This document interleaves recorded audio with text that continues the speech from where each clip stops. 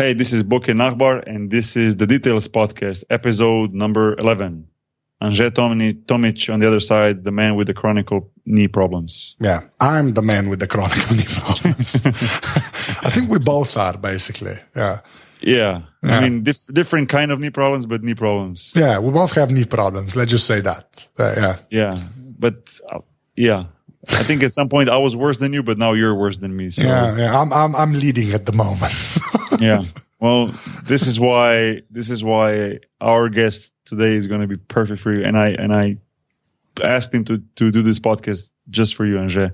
That's how much I like you. Thank you. Yes. And we'll talk about that in a second. But first, in previous episode number 10, we spoke to LA Clippers player JJ Redick. He's also a podcaster. He's first active NBA player that has his own podcast, which I think is very cool.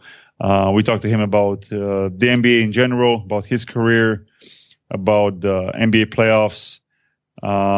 We talked to him just before the playoffs, and about the owner, Steve Ballmer, which Anže, you're a big fan of, or yes. At least you think he's cool. So, I am a Ballmer fan. Exactly. That is exactly right. Yeah. Yes. So that was an awesome podcast to listen to. And tonight we're going to talk to Martin Koban, who is a German, I would say, physiotherapist, the guy who really helped me in my career. Even though I just met him last year and spoke to him, through Skype online, but he is a guy that knows everything on a very common knee injury called patellar tendonitis, which is a knee injury of basketball players, volleyball players, soccer players, runners, cyclists. Anybody can get this injury. It's a very nagging injury. He's an independent researcher. He's a first ever author of the first ever book on patellar tendonitis. He's the creator of fixkneepain.com, which is the awesome website with all the information about this injury. He's a guy that does a lot of things. His webpage has 50,000 monthly readers, and over 2.5 million people have used his material. And obviously his readers include professional athletes and the regular people who have knee pain. So I think this podcast would be basically for anybody who has ever experienced or is experiencing knee problems. I think we're going to touch on a lot of subjects that are going to be important for people who like to do sports, which I imagine is a lot of people who listen to this podcast, since we do also a podcast about basketball from time to time. Right, Anže? That is true. Okay, tell me the admin stuff, Anže. Yeah, so this podcast is obviously on the detailspodcast.com website, and we're also in iTunes. So if you rate us there, that'd be awesome, because then more people can find the show. And that's pretty much all the admin. Awesome. If we don't have anything more, Martin is ready. You're ready. I'm ready. Let's start this thing.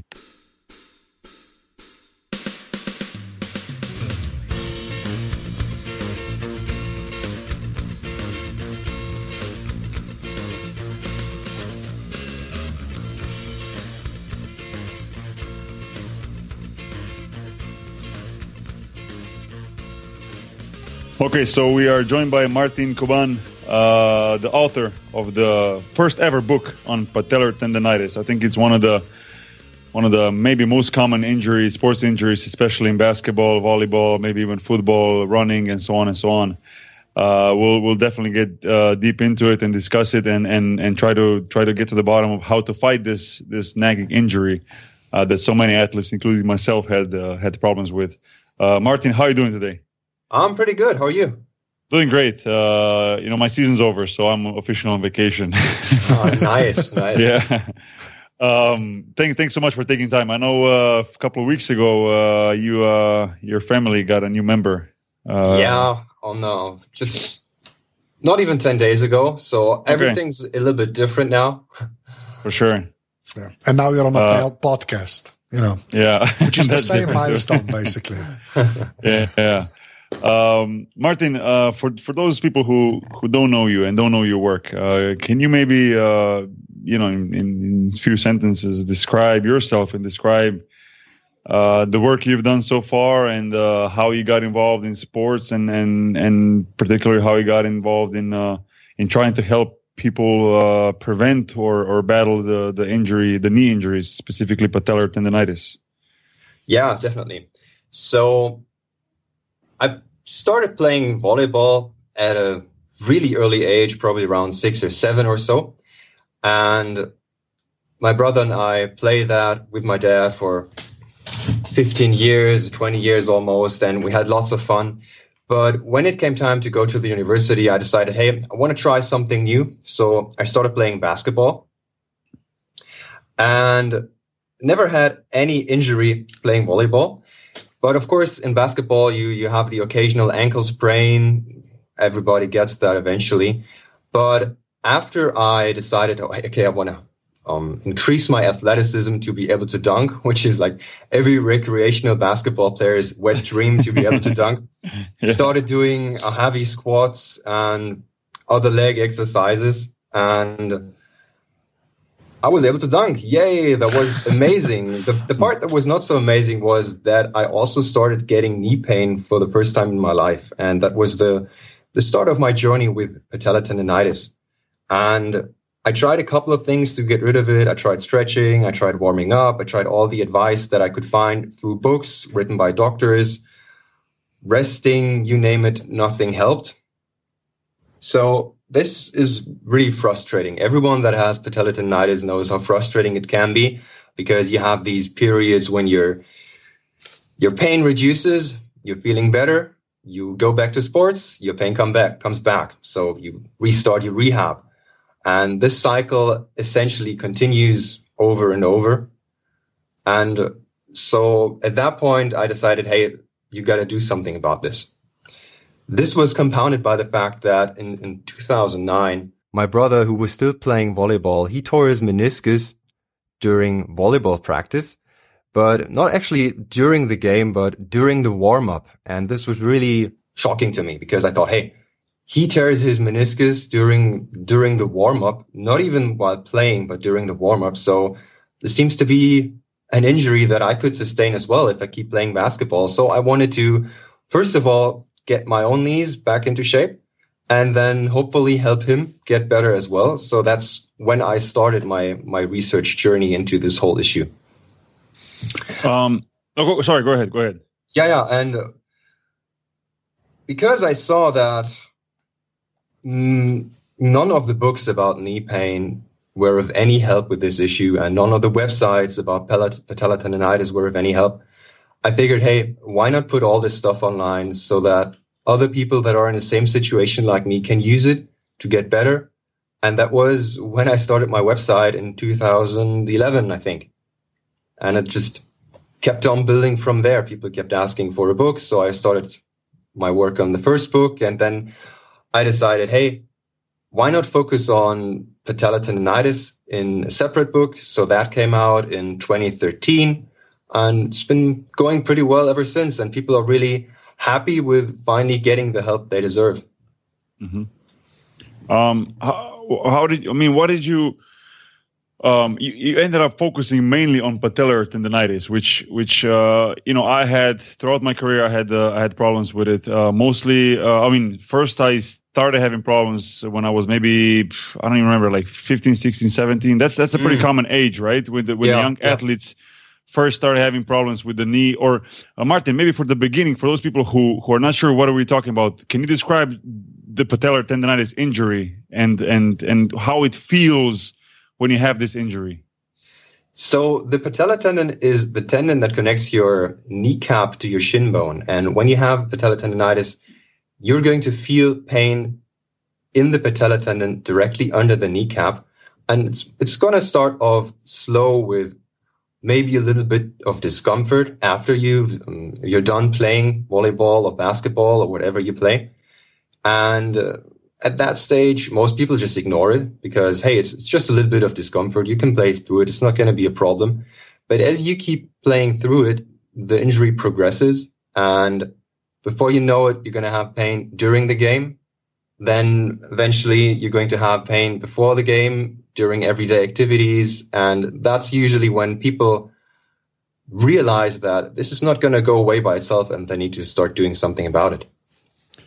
Yeah, and like I was saying, the first time I had this problem was when I was maybe 15, 16, 17, around that age. It's pretty common, correct, for the young, like I said, for the young athletes, whether it's basketball players, volleyball players, even maybe runners or anything. have this problem. For me, it started then, but then it went fine. And then throughout my career, it would pop up here and there. Maybe when there was during the training camp when there was more practices and it was more stress on the knees. But the biggest problem was last season, as I was ending or playing my second season in Barcelona, where it was there from the beginning of the season, and actually started the year before, towards the end of the season before in the playoffs is where I first felt it. But over the summer, I didn't do much. Over the summer, I thought I'm just going to rest my knee for a couple of weeks and it's going to be fine. But as soon as I stepped back on the basketball court, it was hurting again, or maybe even more. So I had problems the whole last season with it. Could not shake it off, especially, most probably because I didn't take any time off. It was basically there's no time to take off. Patellar tendonitis is not considered an injury where you can't play. You can play, but it's painful. And then, playing for Barcelona, which always expects the best results, and you as a professional also want to sacrifice and give it all. I didn't even try to battle it. But as the previous season ended, I knew I had to do something about it. And that's where I found your book and found your, webpage and so on and so on. What is when it comes to patellar tendonitis? What in your opinion or your experience is the biggest mistake that people do when they think about it? I just described my situation where I just thought I was going to rest it, but it didn't help. What's one of the biggest mistakes people can do? I would say one of the biggest mistakes is if you're a good athlete. So say, for example, someone in your conditioning, and now you decide, okay, I'm just going to take 2 or 3 months off and rest completely. And then you go back to the same level of training that you did before you took the time off. So your muscles are not going to have a problem bouncing back to right before you were. But the tendon is absolutely going to hate it. And that's usually what you see with people is that they take a long break. Maybe for some people, it's the Christmas break. Most people just don't do much sports during the Christmas time. And then come spring, they decide, hey, I want to lose those extra pounds. I want to get back in shape, or I want to join my company's basketball team, or what have you. And then they start playing too quickly, too much. And that's when the tendon gets pissed off. Mm-hmm. And what you mentioned before about having it as a child, or as a teenager rather, that's because of the growth spurts that you have during that time. So the growth spurts compound the problem because the bones grow faster than the connective tissue can grow. So you'll automatically have more tension on the whole structure, and you'll be predisposed to these kinds of overuse injuries. Right. So that's such a sensitive time. I see a lot of young players having the same problem, and but I think maybe it's just me, but I think it's easier to shake it off when you're still a teenager than when you are maybe 33, 34, 35-year-old professional player. Definitely. Yeah. And what you mentioned earlier about just playing through it, that's going to work for a really long time. But eventually the tendon is going to get so degenerated that you're going to approach the very high risk of suffering either a partial tendon tear or either a complete tendon tear. So just 2 weeks ago, I had 2 professional athletes email me, one from Germany, a young woman actually, and another professional volleyball player from, I think, Canada. And both had partial tears in their patellar tendon after after playing through their injury for 3 years. And the woman actually, she said, yeah, when I suffered the tear, nobody from my coaching staff knew why it happened because it happened all of a sudden. And I told her, hey, it didn't happen all of a sudden. You had this injury for 3 years, and that's just a normal progression of how these things go. So it's not a surprise. Yeah. No, it's definitely an injury that maybe, like I said before, it's not an injury. It's not, for example, like a broken bone or a torn tendon. It's something that you think you can play through, but it definitely increases and gets worse as the time goes on. Anže, did you ever, you play basketball and you're also a tall dude, did you ever have this kind of injury? I know you have knee problems now, which is not patellar tendonitis. I guess it's a little bit more severe. But my knees are made of glass, basically. I think that, like that's my problem. No, because like the only thing I ever had is the thing I have right now again, which is basically just busted cartilage on the kneecap. Okay. Yeah, that's the only thing that happens to me. Like all of my sort of tendons are fine.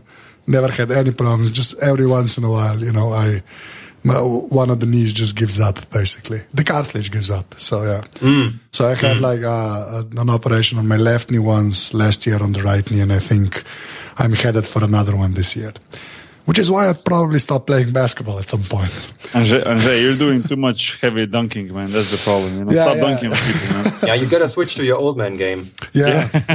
Just my mid-range game needs to improve then. Because, my mid-range shot is just crappy, basically. So.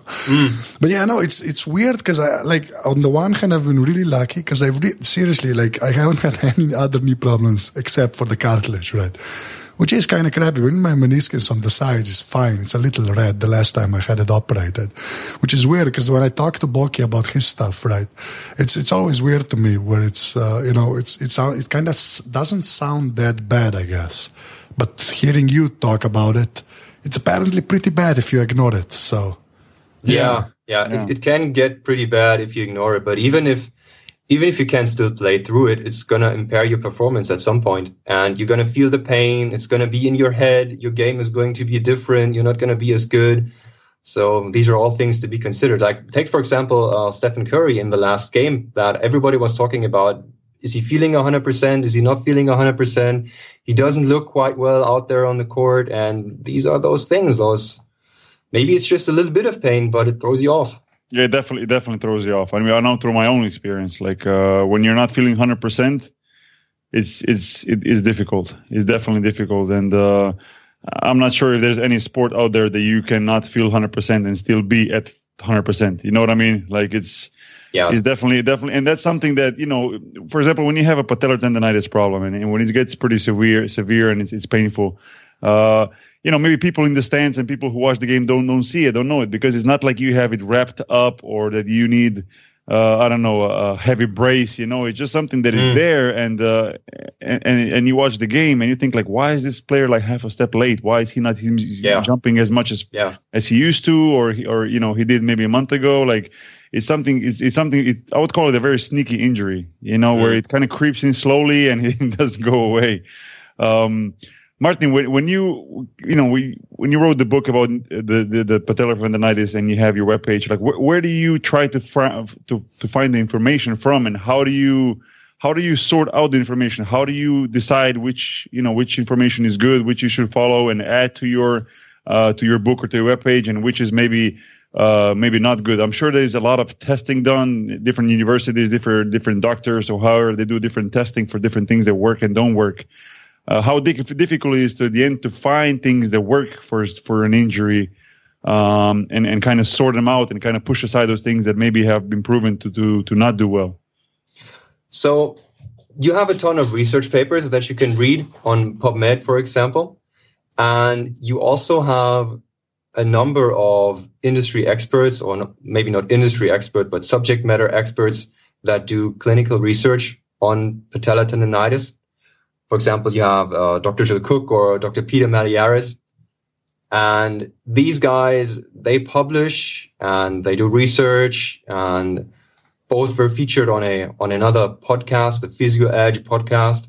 So when you do this research, you obviously start out with the basic keyword that you're looking for, and then you look at everything and you connect all the dots. And the step where I take it further than most people is I also look at anecdotal evidence. So anecdotal evidence is basically just a fancy term for saying what worked for some people, but that hasn't been researched at a greater scale. So for example, you have supplements, you have certain types of exercises. So then, and this is really fuzzy work. For example, you go to Amazon and you have the question, okay, does supplement X epsilon work for patellar tendonitis? And you look at those supplements, and maybe you're going to find certain supplements that have hundreds or maybe even thousands of reviews on Amazon. And then you open up those reviews and you look at people's stories. Do people tell the story that it worked for tendonitis, for example? Yes. Good. No. Okay. Or maybe there's no evidence at all. And then you take that in consideration and you go back to your original research source and try to confirm the anecdotal evidence through actual research papers. So this is kind of a back and forth. And then, of course, you also have the whole movement aspect. So how do people move, and what do the joints work properly? And that's where you look at the writings of people like Dr. Gray Cook or Dr. Perry Nicholson. And so my work is, I like to think of myself not as the guy on the front lines, but I'm more like the Steve Jobs. So I take what someone else has already discovered and confirmed and put it together into something greater, bigger, and better. So for me, my goal was to create an approachable concept of everything that works and put it together so that people don't have to go out and don't have to spend hours and hours digging through research only to discover, okay, I just spent 2 hours reading about something that doesn't really work. So I wanted to create the finished product, and that's basically the process. Yeah, makes sense. You mentioned supplements, and I'd like to touch on this a little bit. When it comes to whether it's patellar tendonitis injury or any other injuries, it's very important to keep things that can I don't know how to say, like in inflammatory things, off your menu, and I'm not just talking about supplements. I'm talking about a regular diet or food or that you eat. I mean, there's certainly, and we can talk about the supplements and about inflammatory pills and all that a little bit later. But when it comes to dieting and eating right, or maybe which are the things that people should consider to take off their menu when they have such an injury, like inflammation injuries, such as patellar tendonitis is, or whether it can be like tennis elbow or can be maybe similar injuries to that. There's definitely some things that you definitely want to try to avoid eating when you have these problems to decrease the inflammation. The biggest item on that list are polyunsaturated vegetable oils. So vegetable oils that are rich in omega-6 fatty acids. For example, you have corn oil, safflower oil, sunflower oil. And those are basically all the popular cooking oils that you're going to find recommended for cooking. So I recommend in my book and with everyone that I work with that they ditch those oils completely from their kitchen and that they're careful when they eat out to make sure that it's not super fatty or it's not still deep fried in these kinds of dangerous fats. And while there's no research about how much this impacts tendonitis, I'm pretty confident that having a low inflammatory state caused by those omega-6 fatty acids impairs recovery, not just from tendonitis, but also from cartilage problems, which may be relevant for Anže, since he said he's having cartilage problems. Anže is probably drinking oil by gallons. Yeah, I don't know about the cuisine of your country. Yeah, I'm taking notes. So. Okay, another thing. I thought, Martin, for sure you're going to say the first thing you're going to mention is sugar and sugary things. Is that something also that we should keep down to minimum when it comes to that? I mean, everybody's going to, of course, say that sugar is not healthy and too much sugar is not healthy, but, especially when it comes to injury, it definitely does not help. Is that not something that you should be taking more, correct? Like I said, it's one of those things where you don't have any evidence to say, okay, if you take it off, it's going to have a huge impact. This is something that everyone has to experiment with on an individual basis to see how it affects them. For me, the whole sugar thing is such a no-brainer that it didn't even occur to me, to be honest, because I don't think we even have sugar in our household. We might be a bit extreme in that way. But yeah, that's reducing sugar is a given for me. So ditch all the soda, get rid of all the sweets that you're eating, not just because of the tendonitis, but also because of the whole overall health damage that you're inflicting to yourself through that. Yeah, no, correct. I mean, absolutely, I agree. And if we take it a step further, then we come to the whole anti-inflammatory painkiller things. I'm sure people listening to this, they know the pills such as Voltaren and many similar ones that decrease the pain, maybe for a couple of hours or for a day. I'm not gonna pretend I'm perfect. I definitely have taken Voltaren before many times, before many games.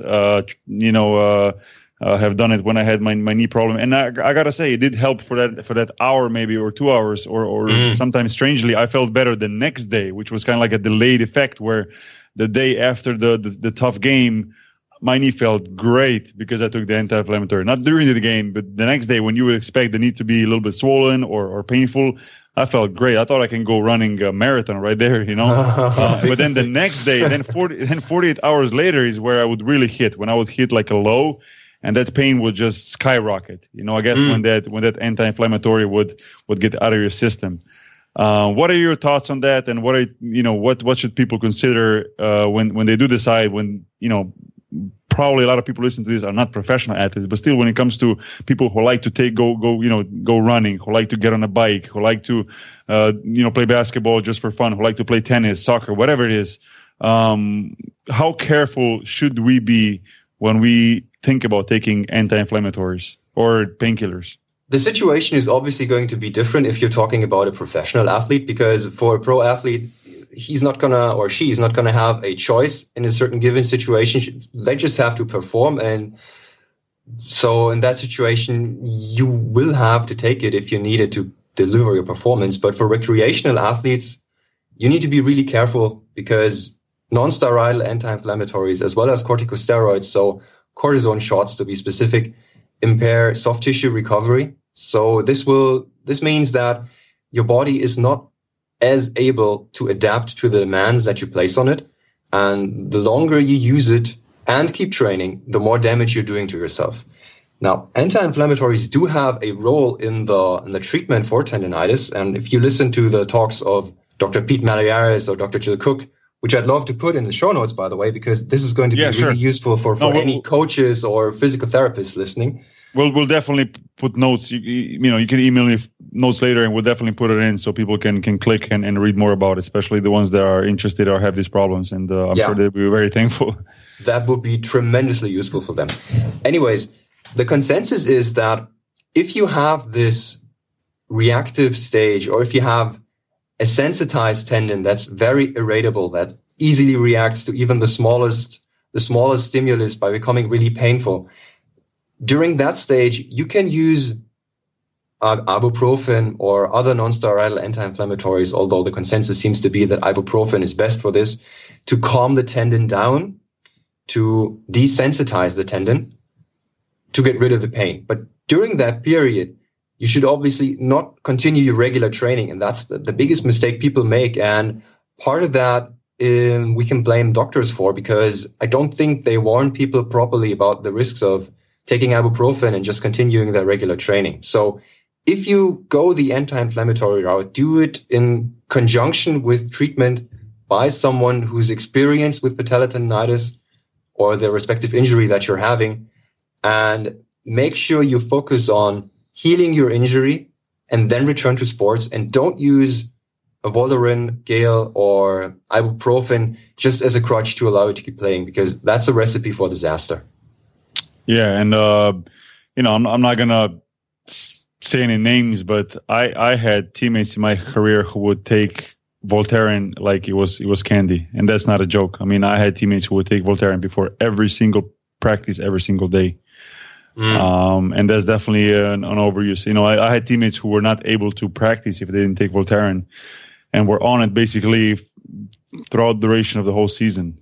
That's crazy. It's absolutely crazy, and it's something that people maybe don't realize. The fans, people who watch the game don't know how much of that stuff is really going on. And I think, definitely. Yeah, I think painkillers are way overused in sports, specifically in basketball. That's where my experience comes from. I see too many teams, physiotherapists, doctors taking the short route when it comes to whether it's a little bit of a back pain, whether it's like we said, patellar tendinitis, where it's a bruise, whether it's a groin pulled a little bit. Like the easy route is, hey, we got game in 3 days. Here's the magic pill. And obviously not always people are thinking long term for the player. They just want the result that weekend, and that's embarrassing, and that's a really disaster, I think. And people would not believe how many times that happens at the highest possible level in basketball. So, in your experience, how do these guys do once they're done with their career? A lot of people have a lot of problems, obviously. That was the most obvious statement ever. Yeah. I think, and don't get me wrong, I'm not blaming the people. I'm not only blaming the people who are giving out this, whether it's a pill, whether it's a painkiller shot, whatever it is. They offer you an easy way out, and you as an athlete a lot of times want to take that because, like I said, there's an important game in 3 days and you want to feel good, you want to play good, because playing good means so many things besides just winning. But as a professional, career, man. It's a career. It's people watching you, it's coaches watching you, it's other teams watching you. You want to do well, you want to ensure the next contract, you want to have a long career, so on and so on. But by doing that, you also shorten I would say health span, and I obviously see, I see players that are, older than me, maybe 5 or 10 years older than me, guys that I have played with when I was a young player, who have been long retired now, who many of them have problems, mostly knee and back injuries, back problems, where they either require surgeries now after, 3, 4, 5, 10 years after they have finished playing, or they are limping, or they're basically unable to play sports now, which I think for me has been a goal, and it's always going to be a goal, and hopefully I can achieve it, is where when I finish playing professionally, I want to still be able to go out and play tennis, go play football, go play whatever I want. That's something that's very important. Enjoy your body. Me. Yes. And I absolutely want to avoid being one of those guys who, when they finish their career, they also finish their physical activity, which I think is very sad. And hopefully in the future, as also the players get more educated, they can, and also with physiotherapy, getting more advanced and all that, we can see next generations having less of a problems. Yeah. Martin, when it comes, I actually had that optimistic thought as well. I was thinking, hey, maybe you can find some magic solution, some magic pill to give people to feel better immediately. But then I was thinking, if such a solution existed, they would just train twice as hard, twice as often. To take it to the limit. Yeah, exactly. Yeah. So any inch of rope that you give is going to be used, so they end up back on square one anyways. So that's a good point. That makes a lot of sense, because obviously as an athlete, you always try to take it to the limit and see how far you can go with putting your body to the maximum. And that's why you see injuries. I think it's the most important thing would be finding that balance within reaching the limit, but reaching it as safe as possible. Yeah. And that's obviously a very hard thing to do. Martin, when it comes to the post practice or the post activity thing, is there something like you mentioned warm-ups before, and warm-ups are very important, and we can touch on the whole workout for the patellar tendonitis a little bit later, but I just want to talk about for people who are basically just going out there for running, for bike, like I said, once they finish all that, to avoid all those inflammatory nagging injuries, once you finish with the activity, is there some things that people should always do? Is that means a long stretch? Does that mean ice your joints? Does that mean put heat on your joints? There's so many different conflicting theories out there, what to do and what's best to do to kind of, preserve your body and to have it ready the next day. Yeah, just like you said it, man. There's so much conflicting evidence and advice. So for me, I never found anything that really convinced me. Some people are into the ice approach, taking ice cold showers, ice baths, icing joints. And the advice I usually give to the people I work with is find what works for you and then stick with it. So I don't think there's a blanket recommendation that works for everyone in that regard. Okay. And obviously it also depends probably from what different sports you do. Different sports require different things, whether it's a high impact sports like basketball, volleyball, where it's a lot of jumping, or if it's, bike riding, where you basically don't put a lot of stress on your knee directly by jumping and running and all that. In an ideal world, your athletic activity should be such that you don't need that once you're done. What do you mean you don't need that? Like, don't need to do any of it. Yeah. Yeah, you don't need to have a specific routine to keep you injury free, because ideally your athletic activity should be balanced in such a way that you're not overusing certain parts of your body, and that you're not creating muscular imbalances, and that you're not tearing your meniscus or what have you. But in the age of early sports specialization, that's probably a pipe dream. Yeah. Anže, you ever played on this basketball course where instead of like a wooden floor, there's like I don't even know how to call it. In Slovenia, we used to have a lot of those gyms where they have like a green mass. You know, like the worst courts ever. Yeah. Martin, do you know what I'm talking about? It's almost linoleum, basically.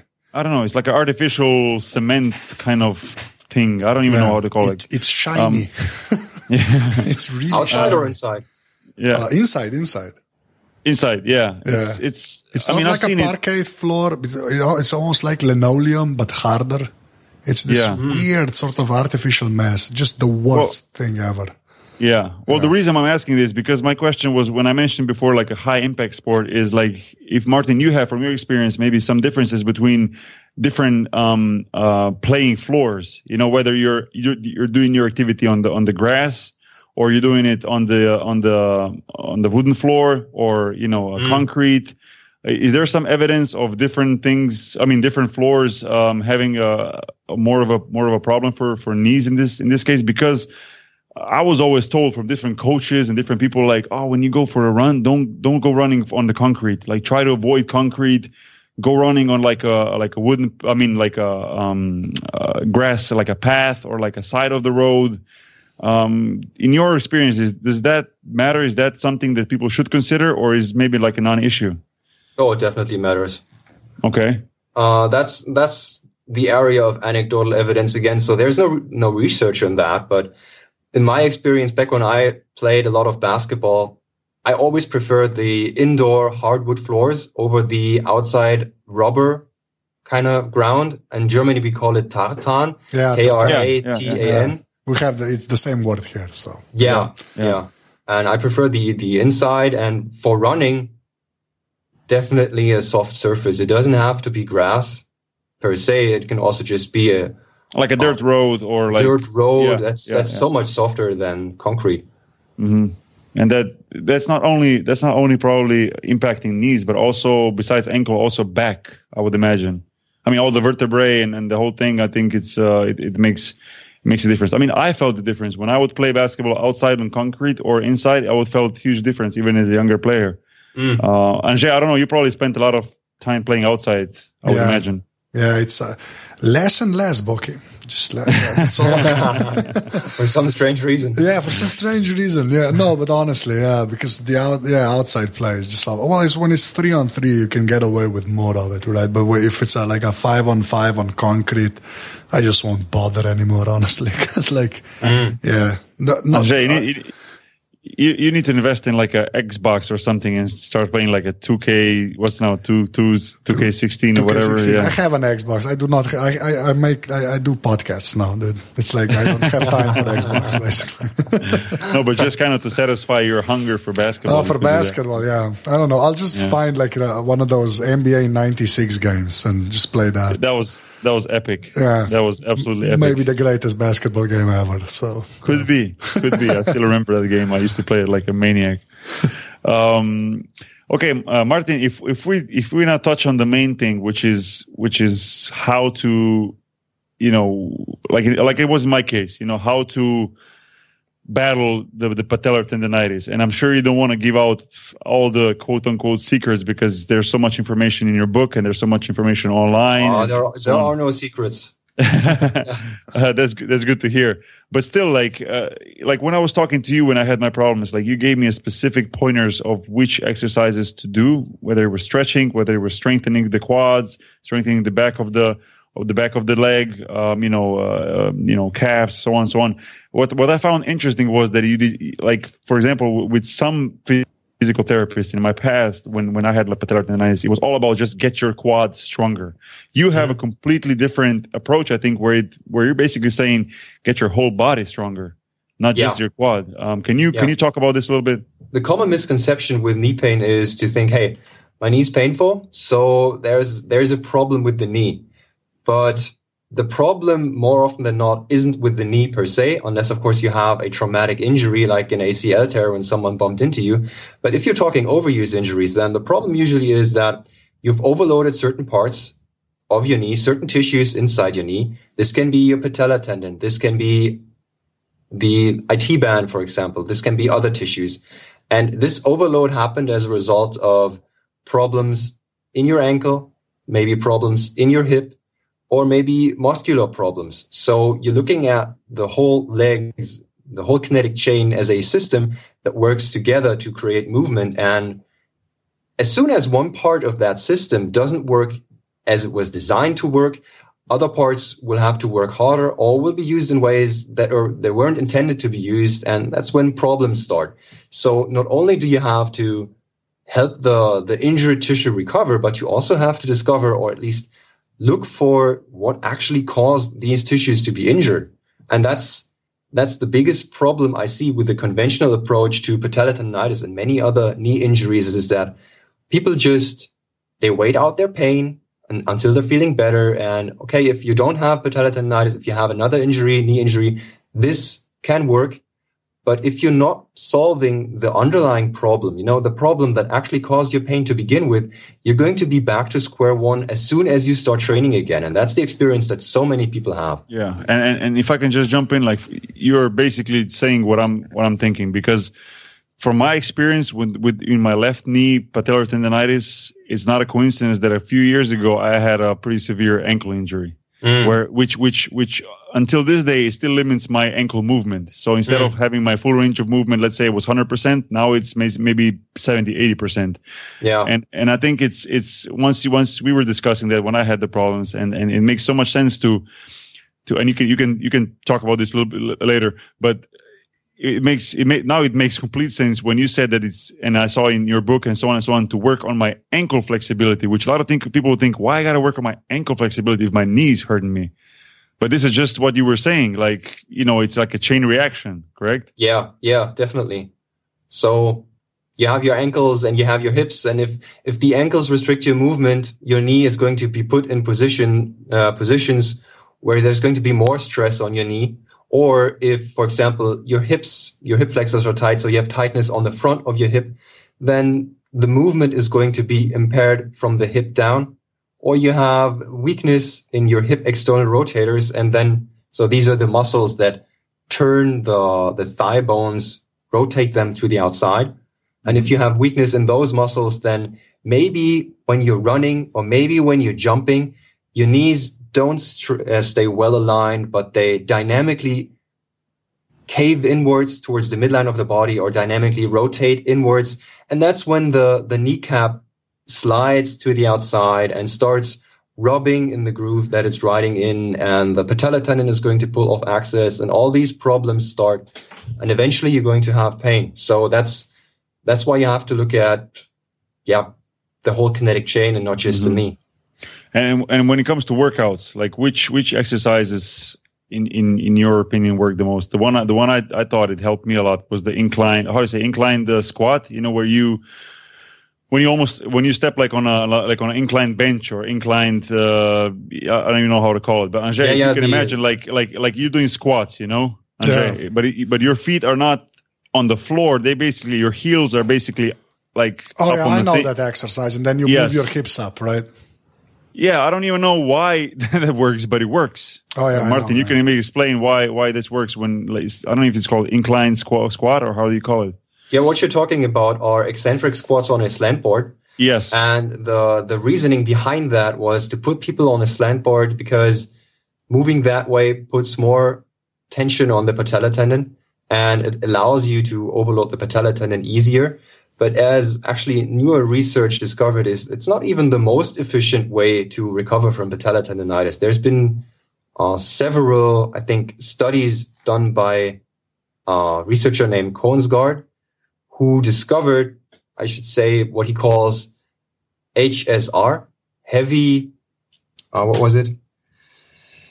strength training for patella tendonitis, or heavy slow resistance training. That's what it's actually called. And you're doing the same thing, just using different exercises. So with the slow eccentric squats, you did the bodyweight squats, and with his approach, you're training less often. So you're just training 3 times per week, and you're still using a slow strength-based movement. So he did, I think, Smith machine squats, the leg press, and back squats with the added modification that you do them slowly. So you're not moving in your regular tempo, but you're actually taking, I think it was 3 seconds down and 3 seconds up for the movement. And that's really great for stimulating your patella tendon to recover from patella tendinitis. And is there, for different people, is there always the same solution when it comes to workouts, or it should be very, I don't know how to say, personalized, when it comes like to patellar tendonitis injury? Or is there something like a formula when it comes to workout itself, to the exercises and stretches? Is there something that you would recommend for anybody to do, or it should be very personally looked at and personalized and said, okay, for you, this is better, for you, this is better? Or people should really do it themselves, where they have a bunch of exercises on a list and kind of try to figure out for themselves what works and what doesn't, which I think is a little bit difficult, because people at the end of the day do like somebody else to tell them what to do and kind of point them in the right direction, Well, the one thing that everybody can do is the self-massage. So I always recommend people use either a foam roller, or if they don't have a foam roller, they can use a simple stick like a curtain pole or a broomstick, or somebody even used a rolling pin like you use for rolling out dough, and you use that to massage your thigh muscles and the muscles on the side of your hip. So that's something that everybody can do and should do. But beyond that, it's really highly individual. And for example, the way you use the strengthening exercises for the patella tendon really depends on your pain levels. So if, for example, your pain is really high and your tendon reacts to even low loads by becoming very irritated, then you should use isometric training, like wall sits, for example, where you just sit against the wall with your knees at a little above a 90-degree angle. And that helps calm the tendon down. And you keep doing that until the pain is no longer going up and down like crazy. So you're looking for pain to be more constant. And once you've approached that pain being more constant, you can use those other exercises that we talked about, like the heavy, slow resistance training type of exercises, or you can use the eccentric squats, or you can use just slow body weight squats where you transition to single leg squat variations. That's really up to the person doing it and the equipment they have available. Yeah. And, hopefully with all the information like we talked about, hopefully people can find solutions, because I'm sure there's people out there who have these problems. And I know how much of a difference is when you go to practice or the game pain free, and such a huge difference. So let me ask you, what did you do to get back to where you were? I mean, you improved a lot. I did. I actually feel this year, I was just talking to Anže before we started recording, like I feel this year compared to last season, I would say, and it's going to sound maybe crazy good, but I feel 90 to 95% better than I do last year. That's great. And I'll tell you two reasons. First is because I really took my time in the summer to work on the knee, and especially the pointers you gave me, and I was almost obsessed with it, working on it daily. Not just strengthening every day, but kind of like, do more stretches and more rolling one day, the strengthening the next, and so on and so on. Stayed off the court for maybe more than a month or month and a half, and just worked, tried to strengthen the knee. And then kind of slowly got into it before the season, didn't go right at it from the first practice to go full speed. Perfect. That's one thing. And then second thing, I have to be realistic and also say that, okay, this year I'm playing in Sevilla, which has, only 1 game per week instead of 2 games per week, like I did for pretty much the whole my career up until this year. But I have to say that we still practice every day, and there's still impact on the knee, because practices itself are just as tough sometimes as games, So all in all, I think it was huge for me to take the time off in the summer and just focus on this. And I'm really thankful for all the tips you gave me and all the advice, because it's something that I was looking for, and I got it from you, and it definitely helped. That's why I think it's it's so whenever I have a chance, I try to talk to other athletes to give them those tips and tell them it does work. Yeah, definitely. You did it. You did it really well. The problem is that once the tendon is sensitized to pain, it can take many weeks for the pain to go down at first. So if you're in season and your tendon is sensitized, then it's probably going to stay that way during the whole season. But once you're out of the season, you can take time to recover, and that's really what you should do. So don't go on vacation and do absolutely nothing, but at least have some minimal program that you take along and do like 2 or 3 times per week, 15 minutes of some sort of training to keep your body and your knees in shape, because you're investing into yourself, and that's going to be paid back to you once the new season starts. Absolutely. Okay, so this is going to be a stupid question because we're like 50 minutes in almost, but what's the pain like when you have this? Like how can you like does the whole knee hurt, the bottom of the knee? Like for me, it was always under the patella, and it was for example, when I would start the practice, if I touched the under patella, it wouldn't hurt, but as the practice went on, let's say halfway through the practice, it will get so painful that even if I touch the patella or the patella, the tendon under the patella, it will be painful. So after practice, for example, I was not able to touch it for at least a couple of hours. It was very sore. Yeah, it was very sore. And it got to that point gradually. It wasn't like this the first day. Like I said, it started in playoffs 2 years ago, and it was like, a little bit of tendonitis. I knew what it is already because I had experience before. But then it got worse and worse towards the end of the season. Took the summer completely off not the summer off, but like a month and a half off without strengthening the knee or anything, and then went straight into basketball, and it came right back, like I said before, back to like 100% pain that it was before, same.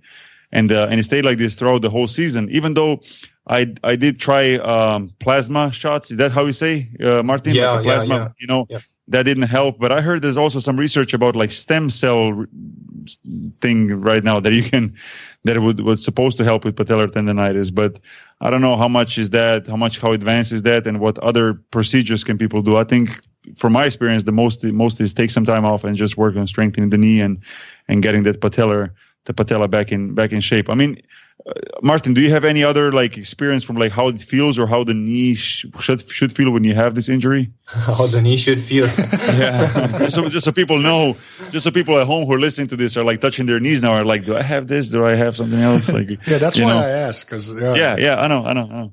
Yeah, so with pure patellar tendonitis, the pain is really going to be localized, like you described it, directly in the patellar tendon under the kneecap. It's called the inferior pole of the patella. So directly underneath it, just 1 or 2 fingers below. But if you have other issues that are going on at the same time, for example, if you have inflammation in your fat pad under your kneecap, or in other problems in other tissues in your knee, then the pain is not going to be localized as much. And maybe you're feeling pain all around the kneecap, or not just in the patellar tendon directly below the kneecap, but also around the tendon. So really depends on if you're just having patellar tendonitis or if you're having something else as well. Yeah, well, hopefully people can feel this less and less, and especially with your help, Martin. What do you have in store for you in the future? What are you focusing on now? What are you doing, let's say, in the next year or so? I imagine you're trying to gather as much as possible information and keep on building on this and try to help as many people as possible. Yeah, I'm trying to reach more people, trying to learn more, trying to get better, and. Right now, I'm not really decided on how I should continue. I'm thinking about covering every knee injury in a book that doesn't just talk about patellar tendonitis, but about all the knee issues that you could potentially have. And I'm debating with myself whether that would be a reasonable approach, or whether it should be better to have individual books on the individual injuries like I did with the patellar tendonitis thing. Eventually I'm going to find a solution to that. But other than that, really, like you said, trying to reach more people and spread the word. Yeah, and we'll definitely try to help that. To help you with that. It's really a good thing that you're doing, and there's no better proof than when people actually try it and go through your help, go with hand in hand with your help. And I have done it, and I have to say that it definitely helps. So we'll put a lot of notes when we post the podcast out on our webpage, and people can order your book. I think it's also available on Amazon. Beating Patellar Tendonitis. It's a book that is worth having, and I'm not gonna lie, I passed it around to a couple of friends who who had similar problems, and they all came back with positive feedback. So I mean, that's why I wrote the book. Right. I get these stories all the time, but people through email that write me with their problems. For example, one guy wrote, and that just stuck with me, is I get horrible knee pain when I put my young baby daughter into her crib. And I was just thinking, wow, nobody should have to go through this. I mean, that's horrible. And anything you can do to help these people, even if it's just passing around the book or giving some advice here or writing a short email to give some tips, that's cool. Why not do it? That's awesome. And I like the way you think. I think things are, when you're open like this and when you share knowledge, I think you receive back just as much, if not more. So I think your approach is definitely a correct one. Fix, they call dash or slash or fix dash. Oh, just fixkneepain.com. Fixkneepain.com is simpler. Yeah. Fixkneepain.com. You can find a lot of information. Beating Patellar Tendonitis is the book that I definitely recommend.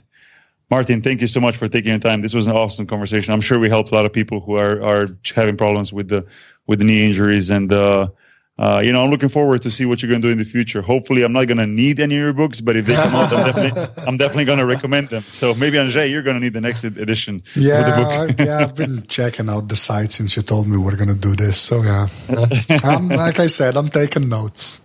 I just wish there was like something to do for the cartilage, but that's just bone tissue, and that's just sucks. Cartilage, I think, is the most difficult thing, if I'm not wrong. Right, Martin? Like cartilage. Are you talking about meniscus issues, or are you talking about the articular cartilage? I think it's the articular cartilage, I guess, because my meniscus is fine. Okay. So for the articular cartilage, you can definitely, like I said earlier, ditch the omega-6 fatty acids, take a fish oil supplement, and then I don't know about your country, but in America they have this supplement called Move Free, which contains chondroitin, glucosamine, MSM, hyaluronic acid in a reasonable mixture, and that really helps a lot of people with our cartilage problems, with arthritis specifically. And I even had one guy that was about to have his total knee replacement surgery. He emailed me in December or in November, and we talked, and I gave him these suggestions along with exercises to use. And with arthritis, it's just move your knee through the full pain-free range of motion without placing load on it. So, for example, lie down on your stomach or lie down on your back and flex and extend the knee as long as it's pain-free. Take these supplements. And in January or February, he wrote back to me and said, I don't know what to tell my surgeon, but I'm pain-free and I don't think I need a surgery anymore. I'm like, dude, that's a great problem to have. Exactly. Awesome. Martin, where can people, like I said your webpage and I mentioned your book. Is there in the other way people can reach you? I know Twitter is one of the things you use. Yeah, I'm on Twitter, but I don't check Twitter often. So the best way to reach me is to go to my website and to sign up to one of my free email courses. And then when you get my emails, just respond to my emails, and I read and respond to every email that I get. And that's the safest way to get in touch with me. Awesome. Martin, thank you so much for your... thanks for having me. Anže, what do you have, the admin stuff for the end?